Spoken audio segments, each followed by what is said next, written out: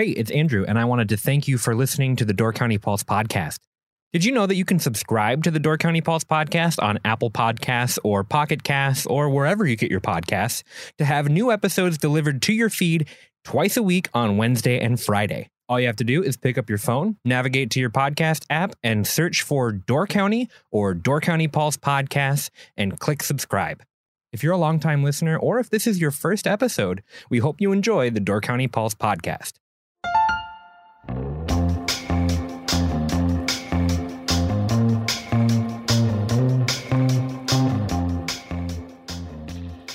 Hello and welcome to the Door County Pulse podcast, where each week we talk with the writers and editors of the Peninsula Pulse about the stories you can find in this week's issue. I'm Andrew Clyden, and I'm joined today by Miles Danhausen, writer and editor for the Peninsula Pulse. How's it going, Miles? It's going good, Andrew.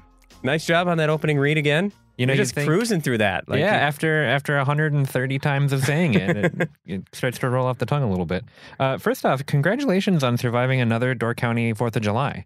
Pretty wild. I don't know how out and about in the county you were, but I was actually gone, so. Oh, that's how you did it. All right, Yeah. That makes sense, because you came in fresh on Monday like, hey, what's up, everybody? Yeah. And we were all like, Miles. It was actually the first 4th of July that I have. So I'm in my 40th year.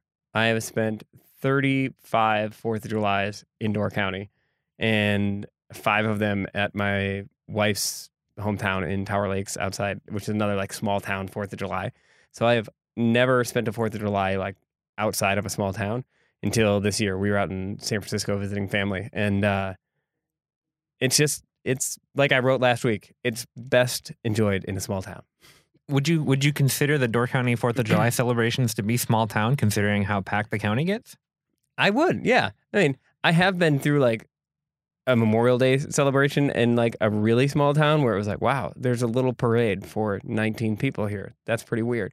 So Door County, I guess, isn't that tiny-esque, but you know, it's perfect where it's like all your friends and so many people come home for it. It really does seem like a homecoming type thing. I was able to stop in Bailey's Harbor. I had to run an errand, and I saw Dave Elliott up on the roof, and he accosted me with his microphone. So felt like a real 4th of July once you have that happen. It might be Dave's favorite day of the year. It seems like it. He was having a good time. Manning the mic and ripping on people. Well, why don't we jump into the news? We have a couple of interesting stories to talk about this year. First one, the Premier Area Resort Tax in Sturgeon Bay, which they had hoped to have included in the state budget to fund the street repairs and stuff, did not get approved. So what the Premier Resort Area Tax, or PRAT for short, would have been a 0.5% sales tax added on to most goods, not like cars and certain big ticket items, but most consumer goods. And that would have raised about $800,000 a year for Sturgeon Bay roads. If anybody who's driven around Sturgeon Bay a lot in the last few years, the roads in many areas are really, really crumbling. They are on what they call like a 55 to 60 year replacement level for their roads. Ideally, engineers would like that to be in the 20 to 30 year range. They want to at least cut it down to below 30, and they don't have the money to do it. So they tried to institute a PRAT tax, and that was approved by voters by almost 70%.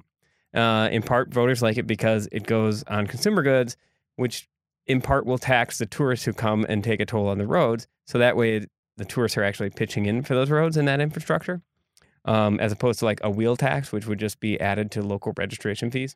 Right. Is a PRAT tax something that you have to be in a certain area to qualify for, or how does it work? Yeah, so it's basically, you know, like as the name implies, Premier Resort Area Tax. You have to have a certain percentage of your revenue for your city. It must be in tourism-related businesses like hotels and galleries and things like that. Sturgeon Bay doesn't qualify for that straight across the board because they have so much industry. Even though they're a major tourism destination, they don't hit that same threshold because they have the shipyards, they have some manufacturing and all that stuff. So they had to try and get a special exemption to qualify. Sister Bay has that. Sister Bay approved it, and it's in place. And it's pretty easy. They don't have this big industrial component to their economy. And this tax was made specifically to help pay for infrastructure needs for these places that get overly taxed by the tourism industry. So the voters approved it, but then it has to get approved by the state legislature for that special exemption. State Assemblyman Joel Kitchens told me that he doubted that he could get this passed, even when the city passed it. He appeared before the city council. He said, I'm going to take this to the legislatures. I'm going to work hard. I'll try and get it passed, but I can't guarantee you it's going to happen because at the time, he said Governor Scott Walker was loath to approve any new taxes. So he's like, even if I can get the legislature to buy in, I don't think the governor will sign it. Well, since then, the governorship changed, but the Republicans still control the House and the Senate or the Assembly and the state Senate. And that any bill to get included has to go through the Joint Finance Committee. And it did not get through committee. He said they just don't really want to consider putting in new taxes, and especially specific taxes for specific areas like that, even though the voters approved it. So he said that 4 other communities also tried to get the same thing done, and he thought that might have hurt Sturgeon Bay, and that they're like, wait, now we're going to have all these communities trying to do this. So it's back to the drawing board for Sturgeon Bay. You laid out a little bit about what the tax would be used for, but kind of set the scene for me. What's the need for the tax, and where do we go next? Okay, so we talked about that replacement level for the roads. Sturgeon Bay's got a lot of roads, particularly say like Memorial Drive and I think Utah, and there's a lot of different streets down there that literally like major potholes. I help with the Door County Triathlon, and there are stretches of road that the bike course goes on where I actually I just give up. Like normally if there's like a hazard in the road, I'll mark it with a cone or with some white chalk, like temporary chalk paint. And there are stretches of road in Sturgeon Bay where I just give up on marking because I'm just be marking the whole damn road. That it's just, there's so many little potholes and chunks in there. And we have several cyclists go down because of that each year. One of the times I was out marking roads, and one of the homeowners came out and just said, oh, good, they're finally fixing this. I'm like, no, I'm just marking potholes. They're like, well, good luck with that because you're going to be out here all day. And so there's a lot of frustration. And the options now for Sturgeon Bay are, there's several things they could do. They could do what, say, Liberty Grove did, and they did a budget override. But in a township, you can just do that at your annual meeting and just have a vote, show of hands, basically. And all right, everybody say yes. Good. Okay. In a city, you have to go to referendum for that. It's got to get on the ballot. You have to approve the ballot language. So it's like a year-long process for all that. And then you start collecting the tax. And then you don't have the money for the tax right away. So then you actually start implementing changes another year after that, probably. So it takes a little while. It's a lot of work to do that. So what they'll probably do is do some short-term borrowing to try and at least make a dent in it in the short term. But it's still not the long-term fix. There's still going to be, you don't want to be borrowing to just maintain your roads. But the state imposed levy limits for all municipalities. They're not allowed to raise property taxes any more than net new development. So if you're not having like net new construction of a substantial amount, you can't raise the taxes even if your costs are going up. So it forces governments to like cut positions, like Sturgeon Bay cut 4 positions over recent years. That is the one thing. That's been 9 years of that, and now municipalities are really starting to fall behind on infrastructure. So I would not be surprised if you didn't see some of these municipal leaders start to lobby to get rid of those caps so that they can start just doing basic services. Any other takeaways from this story?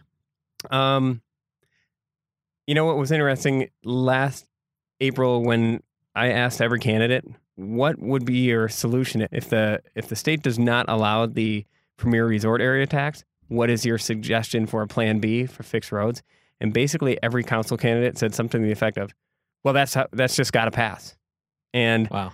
I was kind of stunned by that because I'm like, hey, I'm saying yes. I think it might not pass. What's your idea? They didn't have ideas. To Mayor Ward's credit, he did say like, well, the Pratt is the best option and we need to get that passed and we need to work hard to get that through. But he did say if that doesn't happen, we'd have to look at short-term borrowing. I wanted to try and see if the candidates had even thought of that, or even saying, let's do a special assessment. Let's have a referendum and vote, have our citizens decide whether they value roads enough to pay more, which I think that's probably what I would suggest, just because I'm like, hey, if you want something, just pay for it. Don't like try to find creative solutions. Like if I want something, I got to figure out, all right, I'm going to pay for the TV. I'm not going to pay for this, or I'm going to like cut something else. But, you know, it's harder for a leader to say. So. Well, if it was such a sure thing, then why did it fail? Well, they underestimated. They thought just because they voted for it that it would ride in. They thought their work was done to some degree. I think they underestimated how staunchly this state legislature is against any new spending, and how much. I don't think it's too strong to say that, this state legislature over the last 10 years really does hate giving local governments power. Like, even though that's like a big kind of a driving ethos, I guess, or what they want to be the ethos of, like returning to local control. But really what we keep doing is taking control away from local municipalities and local representative bodies, and not allowing them to have that say so. Well, Miles, you mentioned the triathlon while you were talking about the roads. And we talked last week about the kids' triathlon and how it might be the highlight of your entire year in Door County. But the triathlon proper is coming up this weekend, right? Yeah. So, you got the sprint triathlon on Saturday, followed by the kids' tri. And then on Sunday, you've got the Big Daddy one of, a 1.2 mile swim, a 55-mile bike ride, maybe it's 56. I always get that wrong. And then a 13-mile run at the end of it. So that is the long day. A lot of those people start at 7, finish at like 5:30 p.m. Some of them finish at like 6 p.m., but we keep the finish line open. But it is a long day for some of those people out on the course. Yeah, I went during the sprint triathlon and then the full triathlon last year to film, and was just astonished by the level of athleticism on display when you go to this place. And I always, my first thought right away is like, wow, I can't believe they do the swim first. That must be so tiring, and then they have to do everything else. But then I realized if they did the swim last, more people would probably die. Yes, that would be a bad outcome. Right.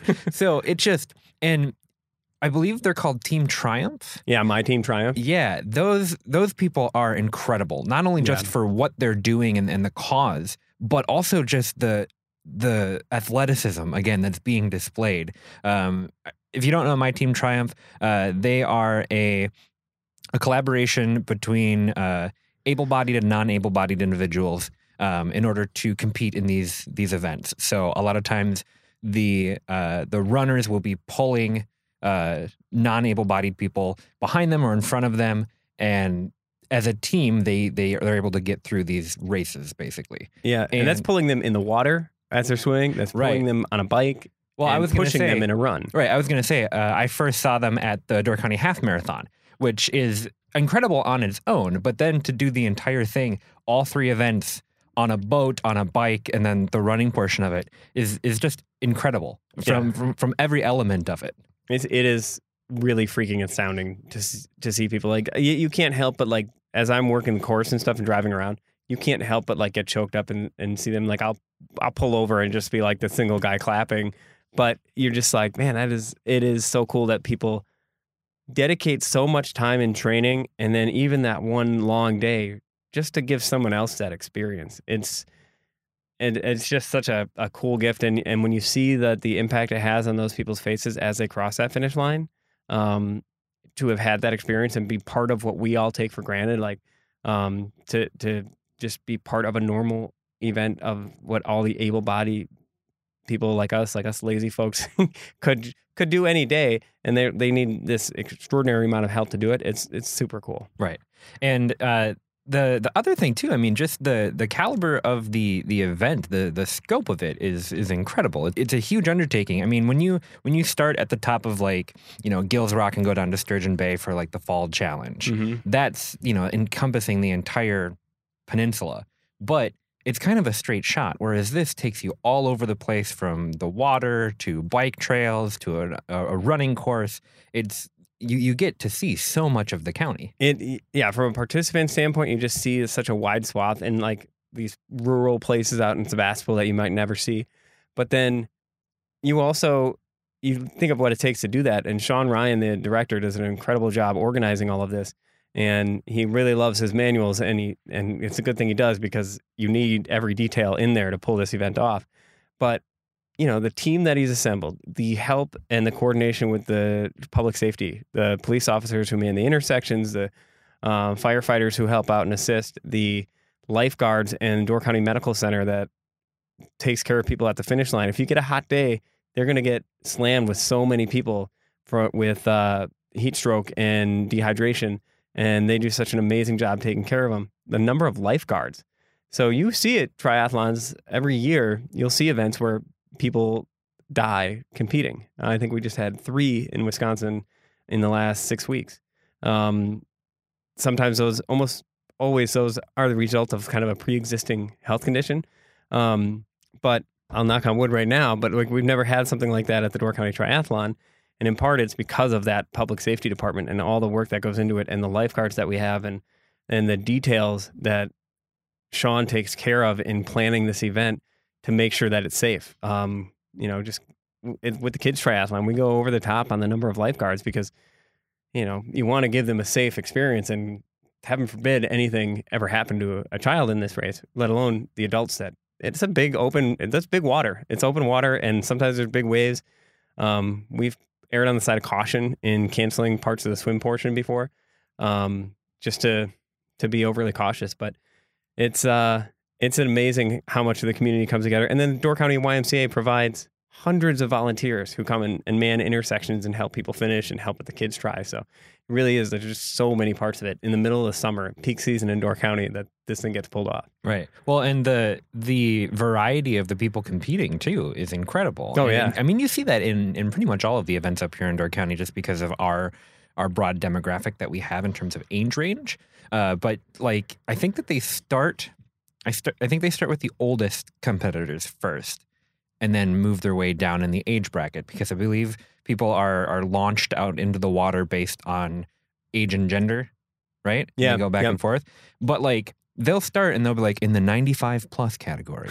And then you'll see a wave go out and then it's like in the 90 to 95 plus category. It's like they just keep going all the way down. And it's not just like one guy going out. It's a huge percentage of people who are competing well past their 50s and 60s. Yeah, there's an amazing, like Sverre Falk Peterson, he is like 70, 71 and still like wins or like places in the top 5 in the sprint try like every year. He is in incredible shape. This guy who lives in Egg Harbor, who helps with a lot of these events too, but he's just like, if I could have one day where I'm even close to competitive with him, that'd be pretty remarkable. And he's 30 years older than me. And just learn a couple shortcuts. Yeah, right. You'll get there. But yeah, there's the difference in age ranges, in just body makeup of some of these folks. Like there are people who are like, that guy's not an athlete, and they're like, oh my gosh, he just killed a half iron. How the heck did that guy do it? I need to do something with my life. Right. I've done a marathon before. A half iron still just seems so daunting to me. My niece is taking part in it this year, and she's 21. I don't know how she's found the time to train while being like a junior in college. Like I certainly was not in any shape to train for something like this. Right. I would have used that time for much lesser importance of things. But yeah, just like that wide swath of people, because that run course alone is no joke. That 13.1 mile run takes you up Harbor Heights Road in Egg Harbor, which is a long, grueling, slow climb. And then it also takes you up Bluff Pass, which is basically like you cannot run up that hill. Even the most fit guy is basically like crawling at that point. And that's halfway through the run course. So you've done your swim, you've done 56 miles on the bike, you've done like 8 miles of the run, and then you hit that hill. And then you have a straightaway where on a hot sunny day, it is just open road with the sun blaring down on you. So, I mean, the hardest part is really at the end. And so there's nothing easy about that course. Well, about a year ago, we talked to Jackson Parr because he used to compete in triathlons and win them. Yeah, and we talked to him for the podcast, and I asked him like how he did it, like what his game plan is, and he said first off, I need to get out of the water, because he said the water portion of it is the hardest part for him. But then once he's out of the water, he said it was fine. And I was like, okay, but what about when you get towards the end of the run? Like you got to be exhausted at that point. And he was like, I am, but I take it one step at a time, literally. Like I will look out and I'll say, okay, I've just got to make it past that tree. And then I get past that tree and I go, okay, I just got to make it past that mailbox. And he would just keep doing that until he made markers. It. Yeah.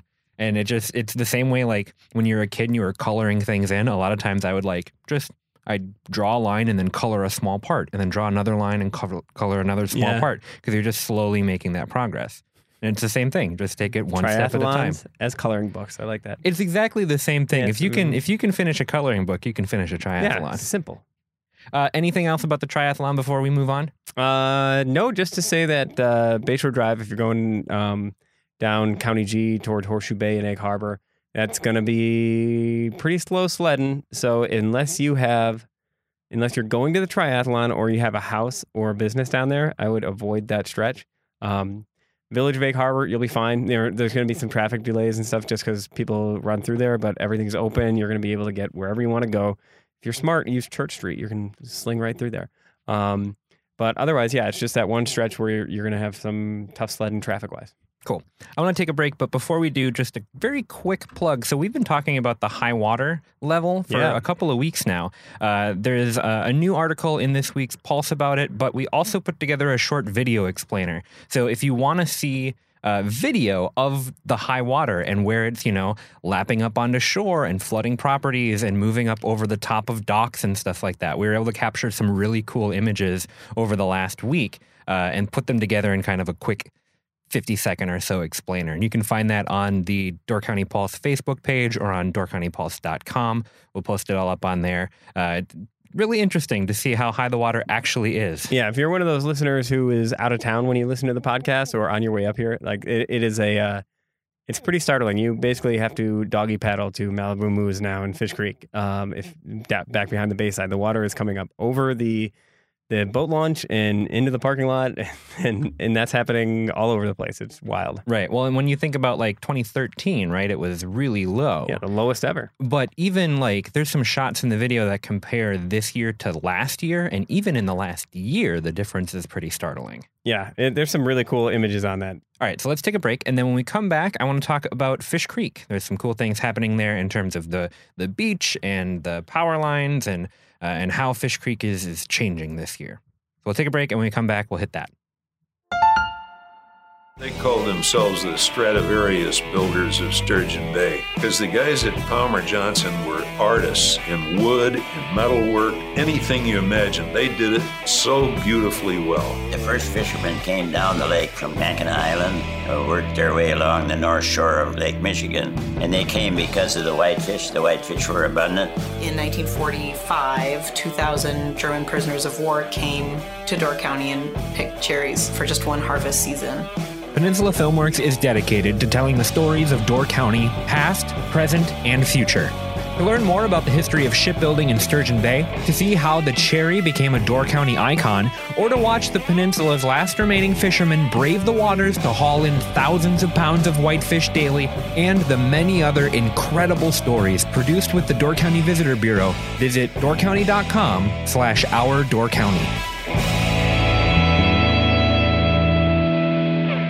All right, we are back. So, Miles, what's going on in Fish Creek?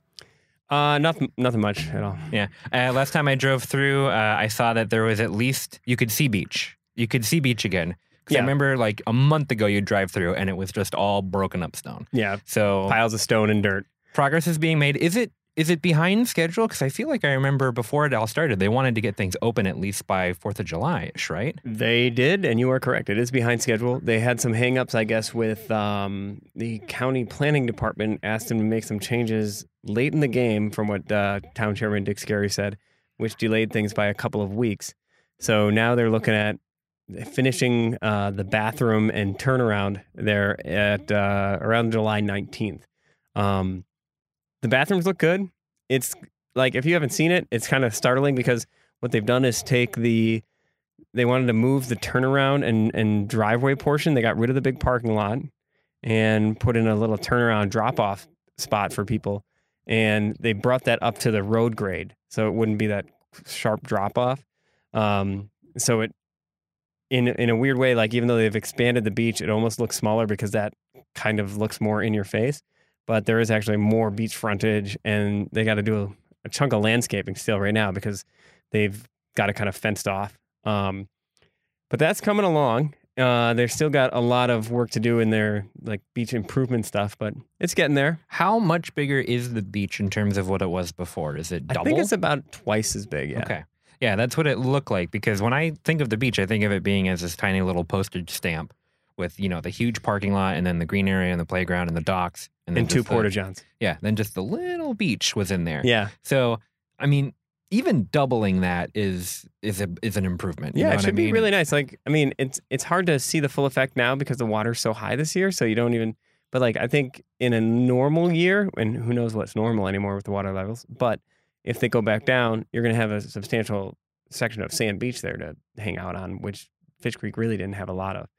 And the bathrooms look good. They're going to be a nice addition. There's going to be more of them. They're kind of be like not just a beach use, but kind of like a town use now. So Right. that'll be cool. Where am I going to park when I'm trying to get coffee at 7:30 in the morning at Blue Horse? Well, they did take away a couple of parking spots in front. At 7 o'clock in the morning, I'm sure you can park anywhere because there's plenty of room there. Yeah, that's But, and then they're trying to get more and more people to use the community center parking lot across the street rather than take prime waterfront real estate for a parking lot, which I know some people don't like, but I totally agree with that concept. Like, you should not take waterfront prime property, the most beautiful property in your village, and make it a parking lot. I think that's a really bad decision. So I think they're correcting something they did wrong years ago. cool. What else in Fish Creek? Something about the power lines, right? Well, the power poles, a lot of people have asked, like, what's up with these big, really black, like, in-your-face power yeah, poles? they're tall, they're black, they stand out. And what they did is they replaced all of the old wooden poles. Well, not all of them. They replaced a lot of them with these that are probably I'd say like 25 to 30% taller black poles that are made out of fiberglass. And just because they're like this, they just stick out the way they're made. They chose not to do what several other communities have done, which is bury their power lines. Village of Sister Bay spent the money and buried all the power lines through town because they opened up the waterfront and they were basically like, why open this waterfront and then cloud it with these power lines and everything? I think they're very happy with that decision. The Village of Ephraim did the same thing. They've always had an unfettered view in the main drag. They never had power lines there, which was something I didn't notice until Sister Bay did it. I'm like, oh, that's why Ephraim looks so nice. But they buried even more along the southern stretch of the town with this reconstruction project to get more power lines out of the viewpoint. Gibraltar chose not to do that and just go with these taller power poles. Their hope is that over time they can eliminate more and more of the wooden ones and put all the lines on these single poles. But I'll tell you what, if I were them, I'd regret it right now because right in the middle of that beach, you have, in this new beach that they opened up, they have 3 of those big black power poles just in the middle of the view. Right. If I were them, I would have at least buried it across the beach.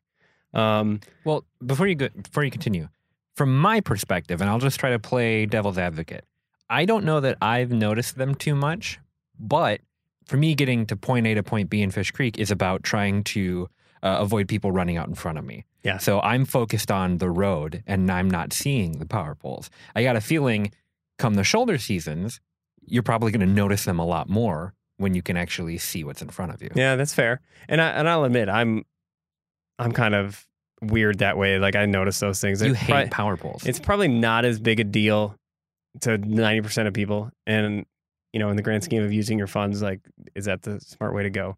But like, I'm the same guy who is kind of pissed off right now because they just cut down a ton of trees on my way home to Liberty Grove. I don't know why. The power poles are actually set significantly off the highway up there, but they cut down like basically this whole canopy of trees that used to be there.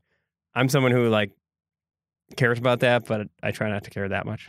What if they kept the power poles, but they disguised them as trees? Oh, now you're getting to the next level. Yeah, would that help? I remember reading an article about some sort of big tower that might have gone right up in across the Bailey's street Harbor. here. Yeah, and looked like a big tree. Yeah. And at first I was like, that doesn't sound like a bad idea. You know what I mean? It's a big tower. It looks like a tree. And I looked at it and I was like, yeah, that looks like a tree, but it's sticking out of the parking lot. So it kind of defeats the tree purpose of it. It's like it might as well just be a tower. But it's still better than just a tower. Like, if you just put like a regular old pole and just saw like the antennas and stuff sticking off it, it would look kind of ugly right there.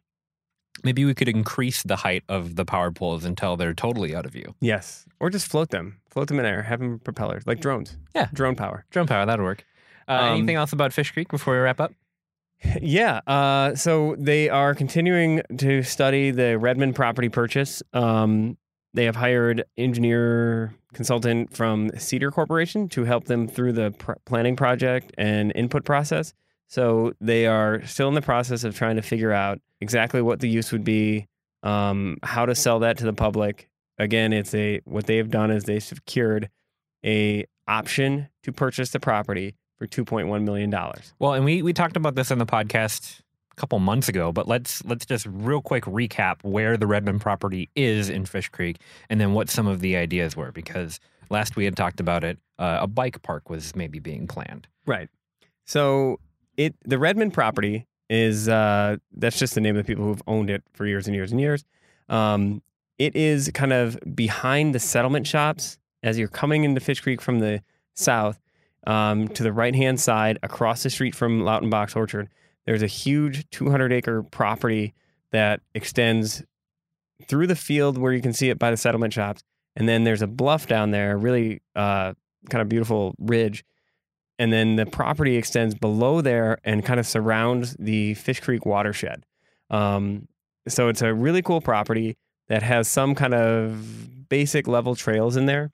And Fish Creek took out the option to buy that after probably like 4 or 5 years of negotiating. And that option is good through October. They are currently working on extending that so they could have more time to study this and try and come up with a plan and sell it to voters. One of the primary things, like that's been kind of like an underground cyclist, like dirt bike riding thing for years. And one of the ideas is to make that kind of like a recreational hub and have a bunch of purpose-built bike trails back there, which is different than, say, like the Sunset Trail in Peninsula State Park, which is like hard-packed gravel. Like a purpose-built off-road trail is the kind of thing that has like a lot of turns and hills, and it's just groomed really well, so there's like a flow through it. Might have some bridges and wooden features in there. It's relatively low-cost, low-hanging fruit for that property as a starting point. So they're bringing in trail experts to look at what they might be able to design back there. And they see that as a way to like make Fish Creek the center of this great new destination for cycling, because as good as the trails in the park are, for those unfamiliar, those are not like purpose built. They're not like a good cyclist who travels to go hit trails would not come to Door County for their bike trails, not for their off-road trails. They'd go to Copper Harbor, they'd go up north, Schwamagon Forest, that area. The idea is to build something that would kind of be at that level. Then the other ideas for this property, more of a long-term thing, are securing some of it and getting developers to do some affordable housing. And then there's also talk of a couple other options with like educational centers there. So that's kind of like a broad, high-level overview of what's going on. Cool. When you had brought up like a bike park before, I have to admit, I didn't think of it as like a series of connected trails. I actually thought of it as like a skate park, but for BMX. Yeah, that's actually funny you mentioned that, because we were talking about this today. I was talking to Dick Scarry and the guy from Cedar Corp. And one thing that I said is like, you might want to change the language when you say bike hub. Like, I know what you mean by that, but somebody else might think, okay, so is this just like a bike shop? Is this a building? Is this, like you just said, a skate park for BMX bikes? Cement and ramps and stuff? And that's definitely not what it is. Right. Yeah, I wonder what a better word for it even would be, because I thought like bike complex, but that almost seems to imply that it would be indoors. Yeah, I mean, think state park trails, but better built and more fun. A bicycle arboretum. Yes, there you go. Cool. All right, you can have that, Fish Creek, if you want it. Although I don't know that we should necessarily table the idea of a skate park in Fish Creek, because, I mean, there's one in Sturgeon Bay, and that one's pretty cool. That one in Sturgeon Bay was designed by one of the great skate park building companies, probably the preeminent skate building company in the country, and is a really phenomenal park. Yeah, and it's right next to a derelict school, which just enhances the feel, because like if I'm a kid at the skate park and I'm like, oh, you guys want to go like break into the broken down school? And like, yeah, that's cool. We'd chug Monster Energy drink. It'd be great. So yeah, I love that skate park, and I think that we need more of them. So if the bike complex doesn't work out, then skate park it is. Anything else about Fish Creek before we wrap up today?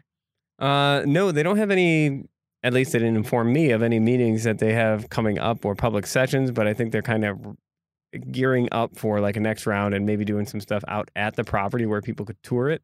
So they might set up a tent out there, have some informational sessions, and then be able to walk people through it. Because if you're like me, like I've biked back there and I have actually been to like the Fish Creek watershed like maybe once or twice, but most people have never been back there. Right. So they really need to, my advice to them was like, well, if you want to sell this, you need to start like showing people what that property is and not assuming that they know. Right. No, I think that's a great point. And anytime that any property goes up with an option to buy from any town up here, there's always going to be people who are vocal about like, why would they buy it or all this kind of stuff, or like, no, keep it natural, all that kind of stuff. But it's surprising how many people have no idea what that property even is. Yep. So just to be able to go see it for yourself and then make that choice as a voter, I think is, I don't want to say that it's your responsibility, but you definitely should. Yeah. It helps you be a more informed voter. Cool. Well, I think that just about does it for us this week, Miles. Thank you so much for chatting with me, and I look forward to talking to you again soon. All right. Thanks, Andrew. These stories and more will be available in this week's issue of the Peninsula Pulse, available throughout Door County. For more headlines, visit doorcountypulse.com. Don't forget to subscribe to the Door County Pulse podcast for your weekly Pulse picks, interviews, and exclusive content from the Peninsula Pulse. Thank you for listening. We'll see you next week.